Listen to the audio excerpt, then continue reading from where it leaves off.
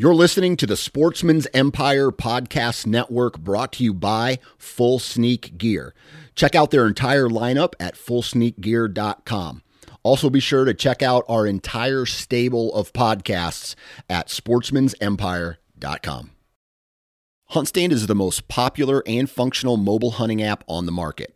With a variety of base maps to choose from, satellite imagery that is updated every month, the ability to check the weather, know property information, and even catalog your trail cam pics, HuntStand even gives you the ability to import pins and location markers from other mobile apps. Visit huntstand.com or download wherever you download your apps. Enter discount code SN20 at checkout for 20% off.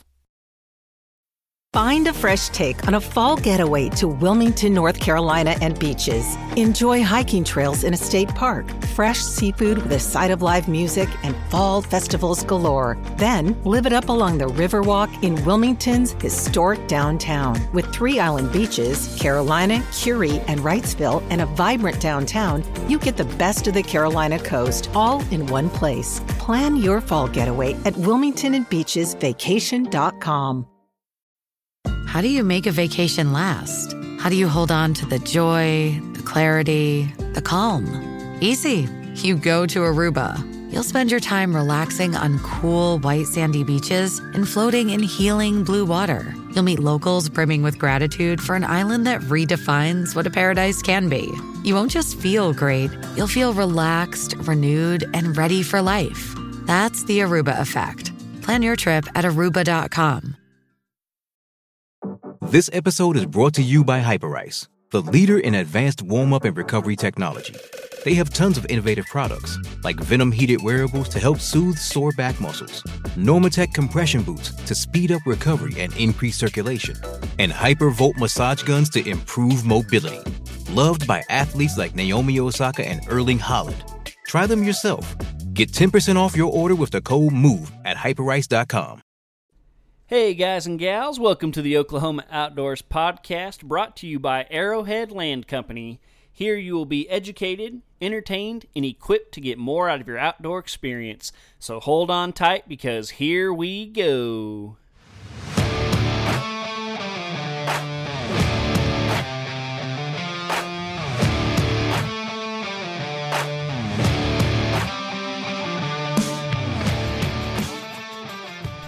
What's up, folks? Welcome to the Oklahoma Outdoors Podcast. I am your host, John Hudspeth, and I hope you guys are ready because, well, first off, I got a nice long intro this week, but second of all, we have a really cool podcast this week, one that I've been wanting to touch on for a while, and we're going to get to it here in a little bit, but I'm pretty excited about this one. So anyway, like I said, got a lot to talk about here in the intro. One, I just finally have some time to do it. 2, a lot of things have been happening. So even though it's June, whatever it is now, lots of stuff in the works. So first off, I was able to make it out to the ranch over the weekend. Got quite a bit done. I wouldn't say I got everything on my list done, but got quite a bit done. Mainly, I got a lot of my mowing done that I wanted to. And so, yeah, hooked up the brush hog to the tractor, headed back. And man, I have no idea how many acres I mowed, but it was a decent amount. And for those of you who don't know what I'm talking about, haven't been listening the last few weeks, my goal with this, I keep calling it hocus pocus and witchcraft and stuff. I learned somewhere that if you mow native grass around the summer equinox, that it can help it grow back thicker, fuller, healthier, that type of thing. So I've kind of taken that to heart. I haven't done it the last 2 years. I did it 3 years ago. It seemed to work pretty well. And so that was my goal for this summer because I didn't get to do any of my burning this spring. The weather and stuff just never worked out with my schedule. And so I wanted to do something. And so that's what I decided to do. And so I went about it in a different way this year, though. Just stuff I've learned over the last couple years, things that I've witnessed. I didn't want to just like take everything down to the ground. And so I did, I just did it a lot more strategically than getting out there and just mowing everything fence line to fence line. And so first thing I did was I came off the fence line. I left a good at least 20 yards between the fence and where I mowed. And I had lots of reasons for that. One, a little buffer strip between the neighbors. Two, I'm not exactly sure if this is going to work or not. And so, if it does work, then great. If it doesn't work, at least I still have some thick stuff that wasn't mowed next to the neighbors. Three, what am I at now? Three. One thing that I was really trying to accomplish with this, something that I, learned about a lot last year when I was in Nebraska, I wanted to create edge. And so that's another reason I didn't take it all the way up to the fence because, either way, I'm going to wind up with edge. Let's say this works and all the native grass takes off and shoots up and is awesome.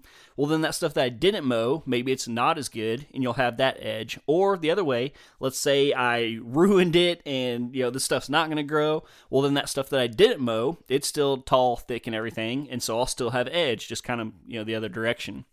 Another thing that I did that a lot of the, farmers and ranchers are probably, rolling their eyes at, anytime I came up to a big patch of like blackberries or brush, I mowed around it, let it go.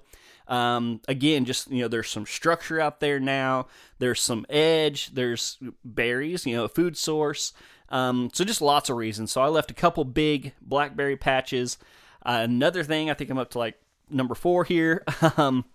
There, in certain parts of the areas that I mowed, there were tree saplings coming up, and I could tell the majority of them were oaks. A lot of them were either some type of white oak or post oak, and I basically used the mower to kind of thin them out and pick the better trees. So I left the better trees.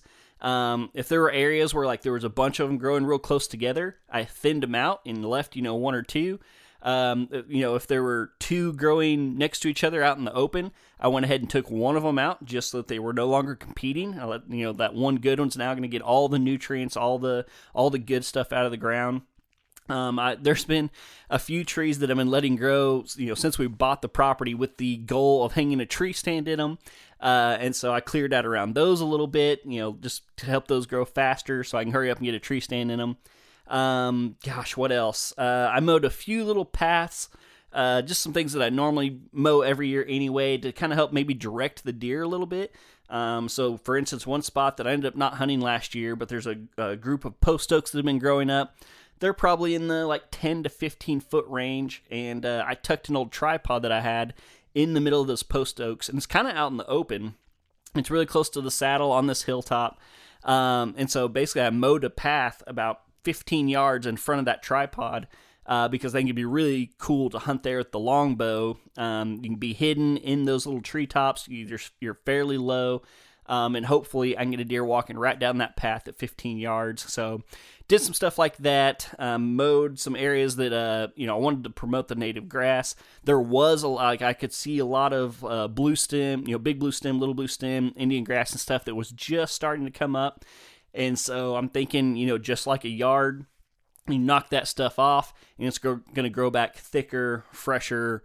And yeah, that's the thought behind it. And so there were some other areas that just, from last summer with the drought and grazing it hard with the cattle, that the weeds had just kind of taken over, and it just looked nasty. There's a bunch of old, like, dead goat weeds and stuff like that, just stuff that's not beneficial. So I went ahead and took those areas out. And yeah, like I said, just did a stinking ton of mowing. That's basically all I did on Saturday. I did check out my soybean plots, and oh my gosh, guys, if you're not following me on Instagram, you need to be. I shed a tear of happiness when I got to that first plot, looked out in it, and that plot was definitely the best also, so that didn't help, but just beautiful, lush soybeans. We've gotten super lucky and gotten some random rains. Actually, I guess it was the night after I got done mowing, we ended up getting I want to say like 1.5 inches of rain or something that night, which is fantastic for the soybeans, fantastic for the stuff I mowed, just fantastic in general. And so I hope you guys have been getting some of the rain that we've been getting. We haven't got a ton. I'd say we're still below average, but we have just been pretty fortunate to get these little random storms to where I wouldn't say we're lacking. And ever since I planted my soybeans, it's been pretty perfect. About every week or so, we seem to get just some random rainstorm. So yeah, that's been awesome. I also woke up Sunday morning with zero cell service and zero internet because apparently lightning hit the tower close by and just knocked it out completely. And so I had no idea what was going on when I woke up Sunday. I couldn't get a hold of my wife. I couldn't tell her what was going on. I couldn't tell her that I was okay. Luckily, she doesn't care about me that much and worry about me that much. She does care. She just doesn't worry about me. She knows better than to count on me, texting her every 10 minutes. But yeah, so that was kind of crazy.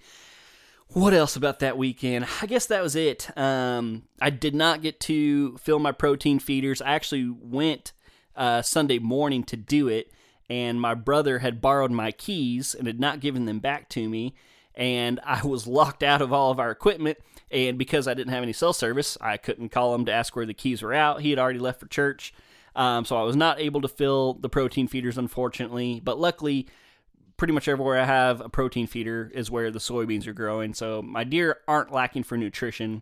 It'd just be nice to kind of get them up, give them that extra boost, give them that extra option. And like I said, a big part of the reason, I'm not even feeding real protein.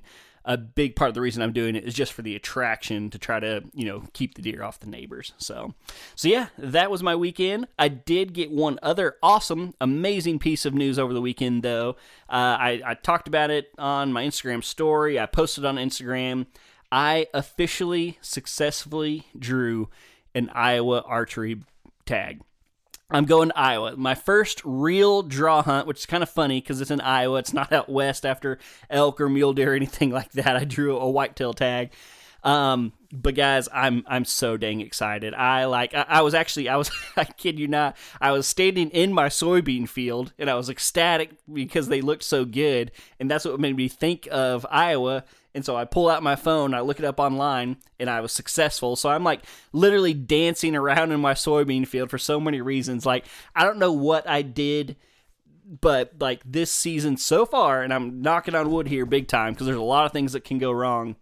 But so far, this season is lining up to be one for the books. So yeah, I got my Oklahoma stuff is going pretty well. I got a little bit more prep to do. I'll still have access to my buddy's place in Texas. I plan to go to Nebraska still, something on that here in a little bit, and then I drew an Iowa tag. And so, yeah, like I said, I believe that puts me at 1, 2, 3, 4, at least 5 buck tags. In Texas, you get 3, but the way they do it with the different counties, like I have definitely 1 county to hunt, potentially 2 or 3 counties. So my buddy's new place technically is in 2 counties, but I don't know how much freedom I'm going to have on his new place. He's kind of holding it a little closer to the chest. But yeah, all that to say, I'm going to get my fill of whitetail deer hunting this year. So very, very excited. A few little just kind of things I'm doing to keep my hopes in check. We'll start with Nebraska. So first thing off, they are limiting non-resident deer hunters this year. I got an email about 2 weeks ago talking about that. And so the tags go on sale, I believe sometime in July. I was like, it listed a bunch of different dates. And honestly, I was a little bit confused by which date was which. And so I think I'm actually going to call them and figure out what day that is because I'm guessing those are going to go pretty quick. So it's not guaranteed I can go to Nebraska yet. And then still on the note of Nebraska, this spring when I was out there turkey hunting, I found 3 deadheads on the land that I have permission to hunt, which means last year, and I asked my sister's father-in-law about it. He said they had a real dry year last year, so I'm guessing the deer herd got knocked down quite a bit by EHD. I did on my camera that I'd left out over the year. I did have several good bucks in the November, December, January range, and so I think if they were going to die by the disease, they would have already been dead. So there is some hope there, but yes, that is not a guaranteed tag anymore. And then moving on to Iowa, still in that EHD range, I just feel like every time I turn around, social media, if you're listening to all the big Iowa people, Lee and Tiffany, I just watched a video of theirs. I think Bill Winke's talked about it. Several other people, they're all just scared to death that there's going to be a huge EHD breakout this year. I guess it's just been super dry. They've not been getting these rains. That is like the hub. The Midwest is like the hub for EHD. And so I've waited 7 years to draw this tag, and I could be going into one of the worst EHD years on record. Like I said, Lee Lukoski, he was talking about the year so far. It's not over yet. There's still a chance, but he was saying so far, this has kind of reminded him of back in 2012 and 13 that just decimated the Iowa deer herd. So yeah, keep that in your prayers. Keep them in your prayers, not just for the deer, but all the farmers and ranchers in Iowa and Nebraska, Illinois, like the whole Midwest. I feel very selfish, complaining about the deer herd and stuff when there's people whose livelihoods are on the stake. But yeah, all that to say, I am extremely excited. I'm probably going to do a podcast here in a few weeks.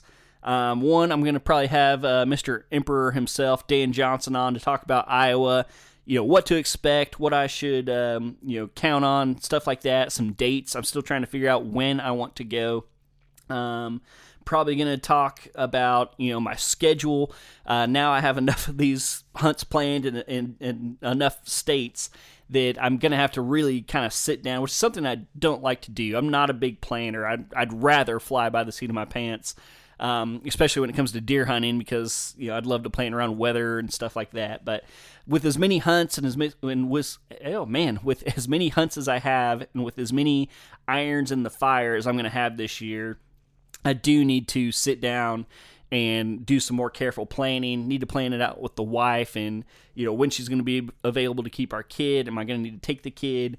When I want to go to Nebraska in September, my wife's actually going to be out of the country on a mission trip, and so I got to figure out if I'm going to take my daughter with me, if my sister can help me babysit, if my mom can keep her, if my mom wants to come with me and help babysit.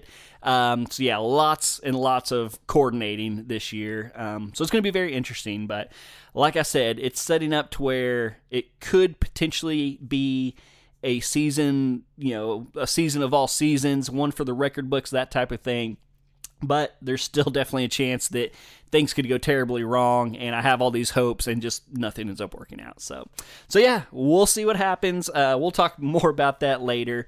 Gosh, what else? The One Nation Expo, I haven't thrown that out here in a while. That's coming up in August, I believe.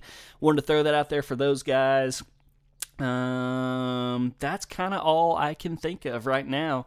Like I mentioned, I guess last week, guys, deer season's going to be here before you know it. So like I said, I hopefully will be in Nebraska in September. So that's like 2 months away, essentially, at this point, a little over 2 months away. And if you're just sticking around Oklahoma, a little over 3 months away. So it's definitely time. Get the bow out, get the gun out, muzzleloader, whatever you want to use, crossbow, whatever it is, get out there and start practicing. I know it's hot as all get out. This coming week when this drops, it's supposed to be like, I want to say the lowest high I saw was like 101. It's supposed to be miserably hot. But get yourself a shade tree, garage, whatever you need to do, get out there and start practicing with your weapon, because you don't want to put in all this work and when the moment of truth comes, screw it up by, a bad shot. So yeah, that's my 2 cents on that. All right, we've been going for like 16 minutes or something on this intro. That's probably good enough. Like I said, we got a really exciting episode this week. Today we are talking to Greg Willis, and Greg's with U.S. Hunts, and they are a leasing company. So they specialize in deer hunting leases in Oklahoma. I've seen on their website, I know I saw one or two in Texas. I think I saw one maybe in Kansas, but they primarily focus on Oklahoma. And I've been wanting to do a leasing episode for a long time. It's been on my mind for a while, actually, because I just know a lot of people in Oklahoma and other places rely on hunting leases in order to get out there and do the things that we love. And so I can't get into it now, story for another day, but I might be looking for a lease myself in the next year or two. And so, yeah, I was very excited to have Greg on, and I think this is going to be a really, really good educational episode. So I got a lot of questions lined up. Very excited to have Greg on. I hope you guys are ready for it. As usual, thank you guys so much for taking the time out of your day to listen to me ramble and talk into a can here. So yeah, huge shout out to you guys. Thank you to Greg for coming on. And we're going to hear a quick word from our partners, and then we're going to get into my interview with Greg Willis right after this. The more I look at land, the more I see that good-looking Arrowhead Land Company logo. The guys and gals at Arrowhead are making a huge splash in the Oklahoma land market. So if you're looking to buy or sell, be sure to give them a call. They have agents across the state ready to help you out or answer any questions you may have. So check out Arrowhead Land Company and let their hard-working agents go to work for you. There is truly no place like the great outdoors in Oklahoma. When you're out in the wild, you want your wireless devices to work. Unlike other carriers, Bravado Wireless believes that coverage in rural areas is important so that you stay connected. With competitively priced plans and coverage where you need it, the mission of Bravado Wireless is to keep you connected no matter where you are. Visit bravadowireless.com or check them out at one of their retail locations. Bravado Wireless, the power of connection. Hey everybody, welcome to today's show, and today we're talking to Greg Willis. How you doing, Greg? I'm doing great. How are you? Oh, not too bad, not too bad. It's been a long, busy day, but I'm ready to just kind of calm down, sit down, and talk about some hunting stuff. So, all right. Well, I'm ready to roll. Awesome. Well, real quick, before we get into too much of the fun stuff, why don't you just kind of introduce yourself and tell us a little bit about yourself? Yeah, so I'm Greg Willis. I live in Choctaw, Oklahoma. I've been married to my wife for so long that I can't even tell you how long it's been. It's been quite a while.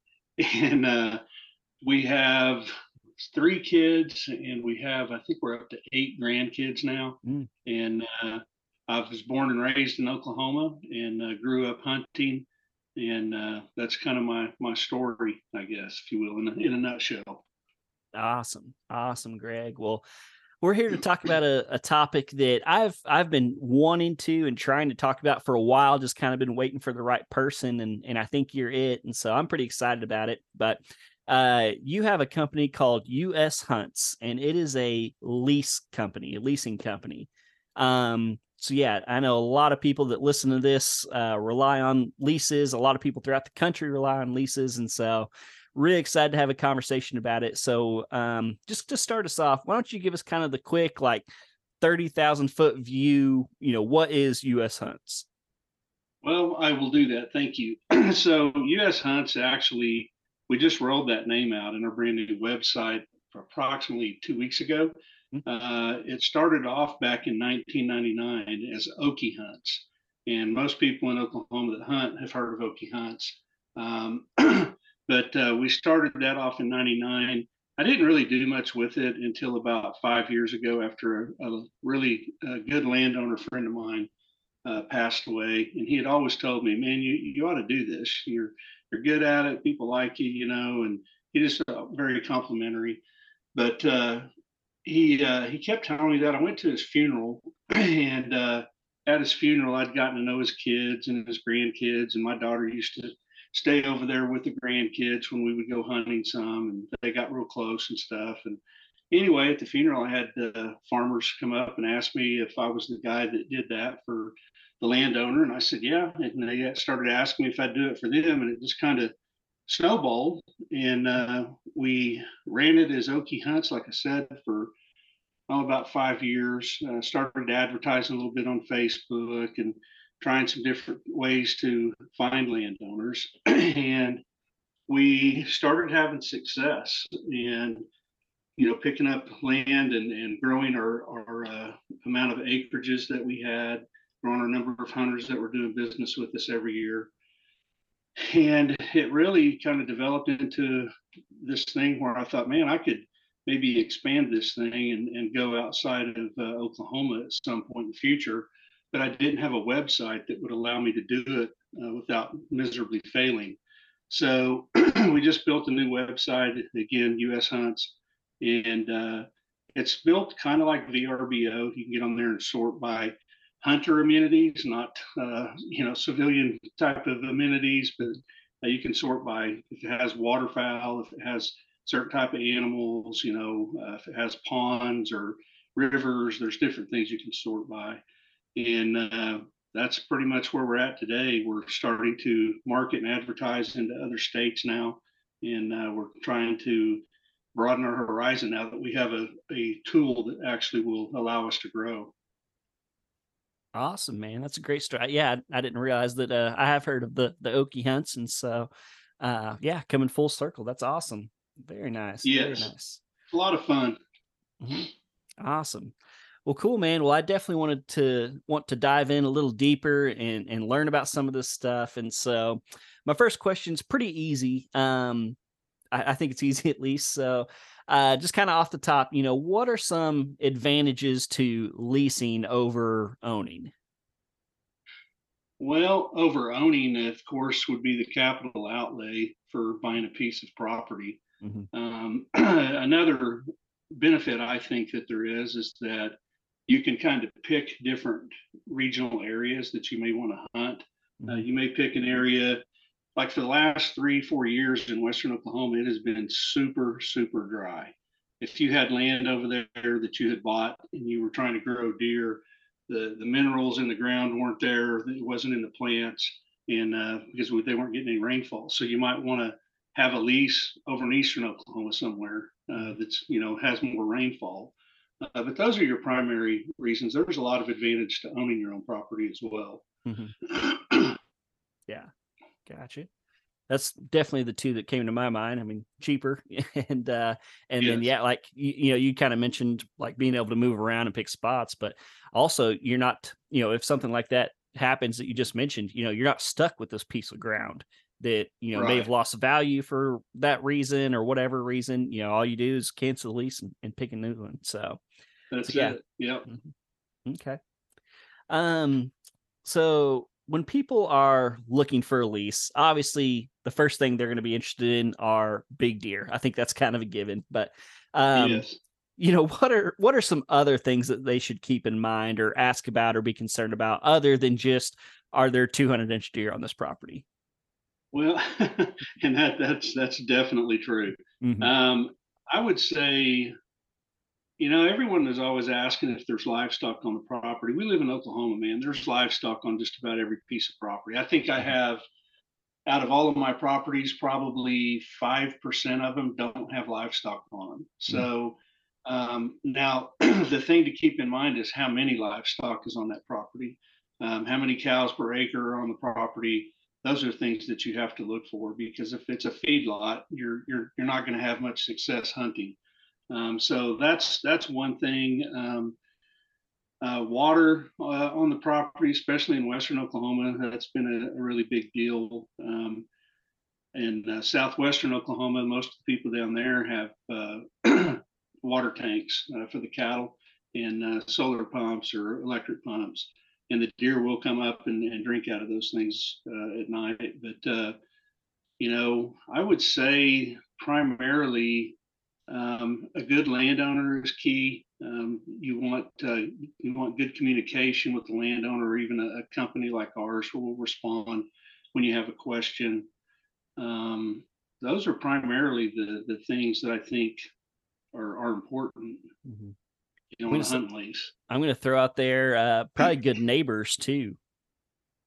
Yes, yeah. If you can have good communication with your neighbors, I always encourage people to try to meet people driving down the road that are next door neighbors, because you may need to call them and get permission to go pull an animal off their property. And if they don't know you, or you don't have their phone number, and we do help hunters with that. We've had some call us before and tell us a deer's crossed a fence, and could we try to find that person? And we found them, and they met them out there and helped them. They never did retrieve the deer, unfortunately, but Mm. they did help them. So that's important as well. Yeah. Okay. This next question, I almost hate to ask it, but I just know there's people out there wondering. So we're going to talk about money just a little bit. So, um, when you're, looking at the price of a lease, is that price reflective of like the quality of the deer, or is it more just about, the size, the amenity, the makeup, or, is it kind of like, could you say it's somewhat you get what you pay for? Like if an area is proven to produce big deer, is that going to be a little bit more expensive? Yeah, it definitely plays a role in determining that. But I don't really set prices. excuse me, I don't really set prices. Landowners, if they don't have a clue, I will tell them what I think their property's worth. But a lot of landowners today, they're educated. They're on Facebook. They're on different websites. They're shopping. They talk to the local warden in their area, and they're educated. So, and then some of them also, they don't want to mess with it unless it's worth it to them. So, in some cases, the properties, if there's no cattle on the property, the price goes up. If there's wheat and soybeans and corn located in the area, the price goes up. If there's lots of things that determine that. Tree ground cover plays a big part in it. But on the properties that I've had out in Western Oklahoma since 1999, I have quite a few of them out there. Out there, it's the landowners haven't been as involved with that. I do have some that call me every now and then and say, "Hey, I want to go up this year," but for the most part, they don't. I've had 2 price increases since 1999, and one of them was because I added hunting lease insurance for all the hunters and the landowners. It covers ladder stand accidents, tree stands, UTVs, weapon accidents, things of that nature. But so I don't really go up on price as much. But if a landowner calls me and tells me they want more money, then I go up on the price. But yeah, you're right. I mean, a lot of it is based on the quality of deer. It could be based a little higher because of the county that it's located in, being known for big deer. But anymore in Oklahoma, you can go on public land and shoot a monster deer. You can go just about in any county and shoot a monster deer. It's changed a lot since I grew up hunting. And if you saw a doe, it was a big deal at the campfire that evening. Yeah. Yeah, I did an episode with my great uncle. I guess it was about a year ago now, and he grew up along the Red River. And I remember he talked about seeing his first deer ever. He's like 83 years old now, I think 82, 83. And yeah, we talked a little bit about, how he started hunting and all that stuff. So it was very, walking around the woods today, it's hard to imagine that, not that long ago, 60 years or so, that seeing a deer at all was a huge deal. Oh, it's very true. I mean, nowadays guys will come in from camp or from hunting, and they'll say, I only saw 10 does today. Yeah. I only saw 5 does this morning. Yeah. Or I only saw a basket rack buck. I mean, back then, if you saw a buck, it was a real big deal. So it's changed a lot, and that's great. But it's definitely not what it was when I was a kid growing up hunting. Yeah. Okay. Well, I want to talk a little bit about, your specific business, your website and everything. So let's say I'm listening to this and I'm interested in a lease. What do I need to do to get one? Well, what you would start off doing is you'd go to the website, which is ushunts.com. And when you get on there, like I said earlier, it's kind of like a VRBO. So when you get on there, you can go to select a state, select a county that you want to hunt in, somewhere maybe around your house. You can select the lease type, and then you can click on search. And once you do that, let me just do it here real quick while I'm on the phone, or while we're on the line here together. So once you select the county, and let's select whitetail, let's go to search. It's going to sort all the properties that we have based on the criteria that you just asked about. And then up at the very top, there's more filters you can filter this by. And one of the most important filters, I think, for any hunter looking for a place is lease status. It's a drop down. You click on that, and then you click available, because you don't really want to see what's not available if you're looking. Once you do that, it sorts the properties by available. You can scroll through the properties. We have photos on the website, and then some of our properties have drone videos on them. You can watch a video of the property, and you can kind of read there how many cattle are on the property, or is there cattle on the property, camping if it's allowed or not, or guests allowed. We started something this year that it's called a shared bag limit, and the way that works is it's not on every one of our properties, but it's on a lot of them now. So if you have a property and your buddy, two hunters, go in and purchase a property, and the landowner is okay with making it a family member lease, which means your wife and kid could come with you. In the state of Oklahoma, that one hunter with his wife and kid could shoot $6. Okay. And that's too many off of 160 acres. That's too many off of 320 acres. And it's really too much on 640 acres, in my opinion. But so the way it works is that your wife and your kid, if they both shoot a buck, you're done. Mm-hmm. So they can't, it counts towards your bag limit. So that's called the shared bag limit. Some of our properties you'll see when you're scrolling through have big game limits selected as yes or no. And that's I can't remember now what it is, but it's a buck that's I think 18 inches wide, 4 points on each side, inch and a half bases is the requirement on those properties. So we've tried to get a little bit more management focused, and I think that's really important because you don't want a hunter to move leases every year. Get on one, shoot $6, get on another one, shoot $6. Next guy comes in and there's nothing there. Yeah. So that's why we've kind of gone that route. But basically, that's a long answer to your question. But you scroll down, you can see, like I said, the photographs, and then there's a map and it's driving directions. If you click on that, it'll open up Google Maps, and you can get how far away it is from where you're at, and including directions to the property.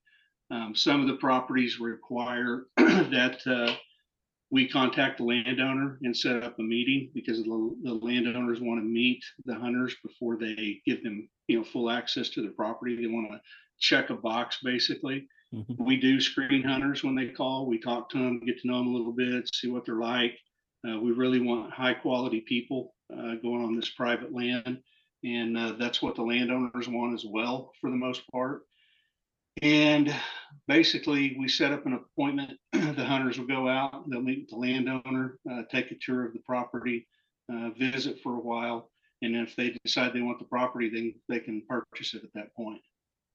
Gotcha. All right. Very cool. And then, I was playing around on your website, obviously, before we got on here and stuff. And I noticed there was like some early bird stuff. So talk a little bit about kind of subscriptions and how that stuff works.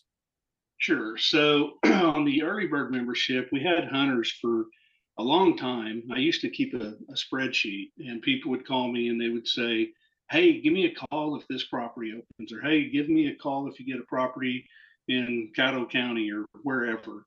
And I did that. I did it for a long time, and it just got to the point where we had too many requests for that. And so we came up with the early bird membership, and that basically allows you to preview a property if you're a member. Every time a property opens that wasn't renewed, or we add a property, you'll get an email, and it'll allow you to view details that's not available to just a general person visiting our website. Mm-hmm. It'll allow you to schedule a meeting to go see it, meet with the landowner, and even purchase the property before it even goes live on the website. Mm-hmm. And that expires once you purchased it. The property, it'll expire once you purchase a property for the $89, but the annual pass, which is $135, does not cancel except for yearly. So that's for people that are looking for 3 or 4 properties or more than one property, because they want to be notified early, but they don't want it to expire as soon as they purchase a property. They want to be able to view new ones that come out. So we have 2 different memberships. Gotcha. All right. Very cool. You kind of answered my next question. I was going to ask if, so let's say somebody has a specific thing in mind, they want to be in a certain county, or they're looking for, maybe they're looking for a bear hunting property or something like that. Y'all don't take like specific requests for that. No, we don't. It's if you purchase a membership, whether it be the $89 or the $135 one, you're going to get notified of every new or unrenewed property that becomes available. Gotcha. Yeah. Okay. All right. And then I noticed on several of them, it had like, camping is allowed or not allowed or something. Did y'all ever get any properties that have like, a little house or cabin on them? Or what about like Yeah. campers and stuff like that? Yes, we do get properties. We've got one up in Nowata County that's got a cabin on it, and we've got properties that have homes on them. And we do have some landowners that will allow campers to be brought into their property. Some of them won't, and so then that becomes a challenge for the hunters to find a campground or KOA or something in the area where they could stay at. But I always try to encourage the landowners to allow camping on their property, because that's a big part of the hunting experience. Yeah, with the families and everything. Definitely. So just because it says camping doesn't necessarily mean you can bring a camper, right? No, if it says camping, you're going to be able to bring in your RV or trailer or something like that. If it says camping allowed and the box is checked, then you're going to be able to, bring your RV or tent or, whatever. Gotcha. Okay. I just wanted to make sure. Good. You have the right to the best wireless service. Bravado Wireless provides the best mobile wireless, high-speed internet, latest devices, and customer service at prices you feel good about. Bravado Wireless strives to put these values first and offer you the best wireless service available. See what they have to offer at bravadowireless.com or one of their retail locations in eastern Oklahoma. Let Bravado Wireless connect you to your family, friends, and business partners all over the world. Bravado Wireless, the power of connection. Man, I got one more question here, and we actually touched on it a little bit, which I wasn't expecting, and I haven't decided if this is a question or more of just a statement or a word vomit. But just because you're kind of in the leasing business and you've been all over the state, I thought you'd be a good person to kind of talk about this with. So, two big names in the hunting industry, Bill Winke and Lee Lakosky. Both of them in Iowa, both of them very well known, both very smart, successful deer hunters. But as I've kind of, studied and learned from them, they have two very, very different, ideas, I guess, when it comes to land and hunting ground and stuff. So, Bill Winke, he would pretty much only buy land if it touched his current land. And I know he sold his farm a few years ago, but I think when he sold it, he had almost 2,000 acres, all contiguous. Basically his thinking was that I can control deer somewhat on this. I know deer are wild creatures and stuff, but hypothetically, a deer could live its entire life on this property. I have control of it.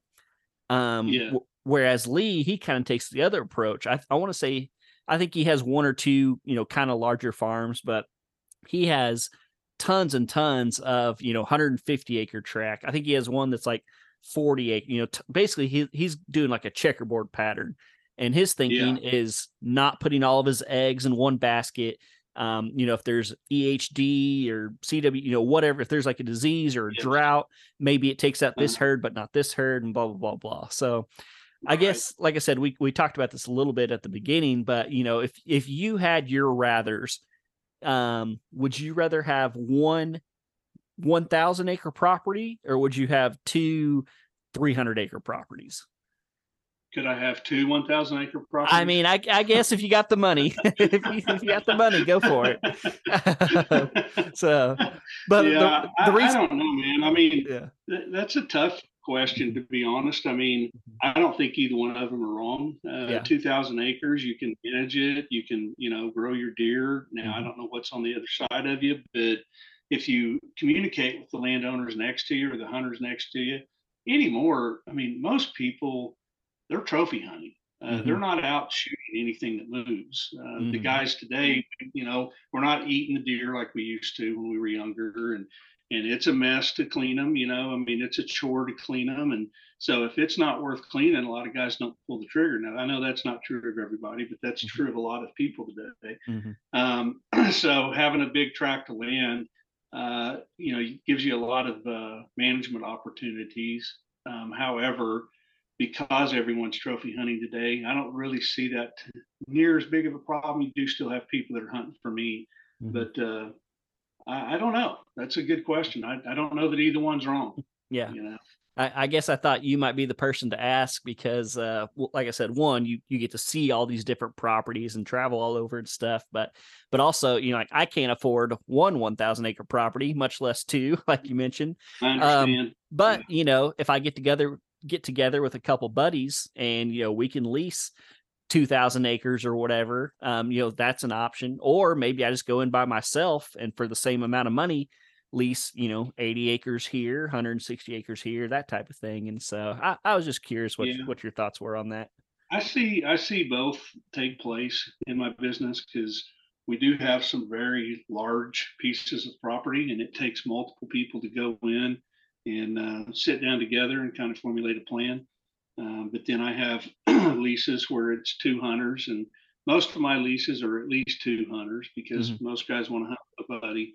But I really don't have a solid answer. I'm sorry, but I just think that either option works well. But again, it always depends on the property you're hunting too. You know, like we said earlier, some properties that cost a lot less don't have a lot of the same attributes as properties that cost a lot more. And with some of the landowners, just kind of going back on pricing, they'll contact me and they'll tell me what they think their property's worth. In fact, I had a conversation with a guy just last night about this, and I had been speaking to him, I think 3 days earlier, and he made a comment to me that he thought all his properties was worth $10 an acre. And I said, well, I haven't laid eyes on them yet. I haven't seen them, but I know the area, and that seems a little rich for those properties. And so I have Onyx just like everybody else, or HuntWise, or whatever app you use. And so I called him back last night and I said, hey, I just want to shoot straight with you here. I said, I've looked at your properties, and I said, you've got a bunch of properties, and there's a lot of them that just don't have any cover on them. Now I can't see them, and they may have mesquites or bushes, lots of things like that, or real tall grass, but it's doubtful that they're going to bring 10 an acre. And I don't want to mislead you and make you think that we're going to put them on the website at that and they're going to lease, because they'll just sit there. I said, you got to be reasonable.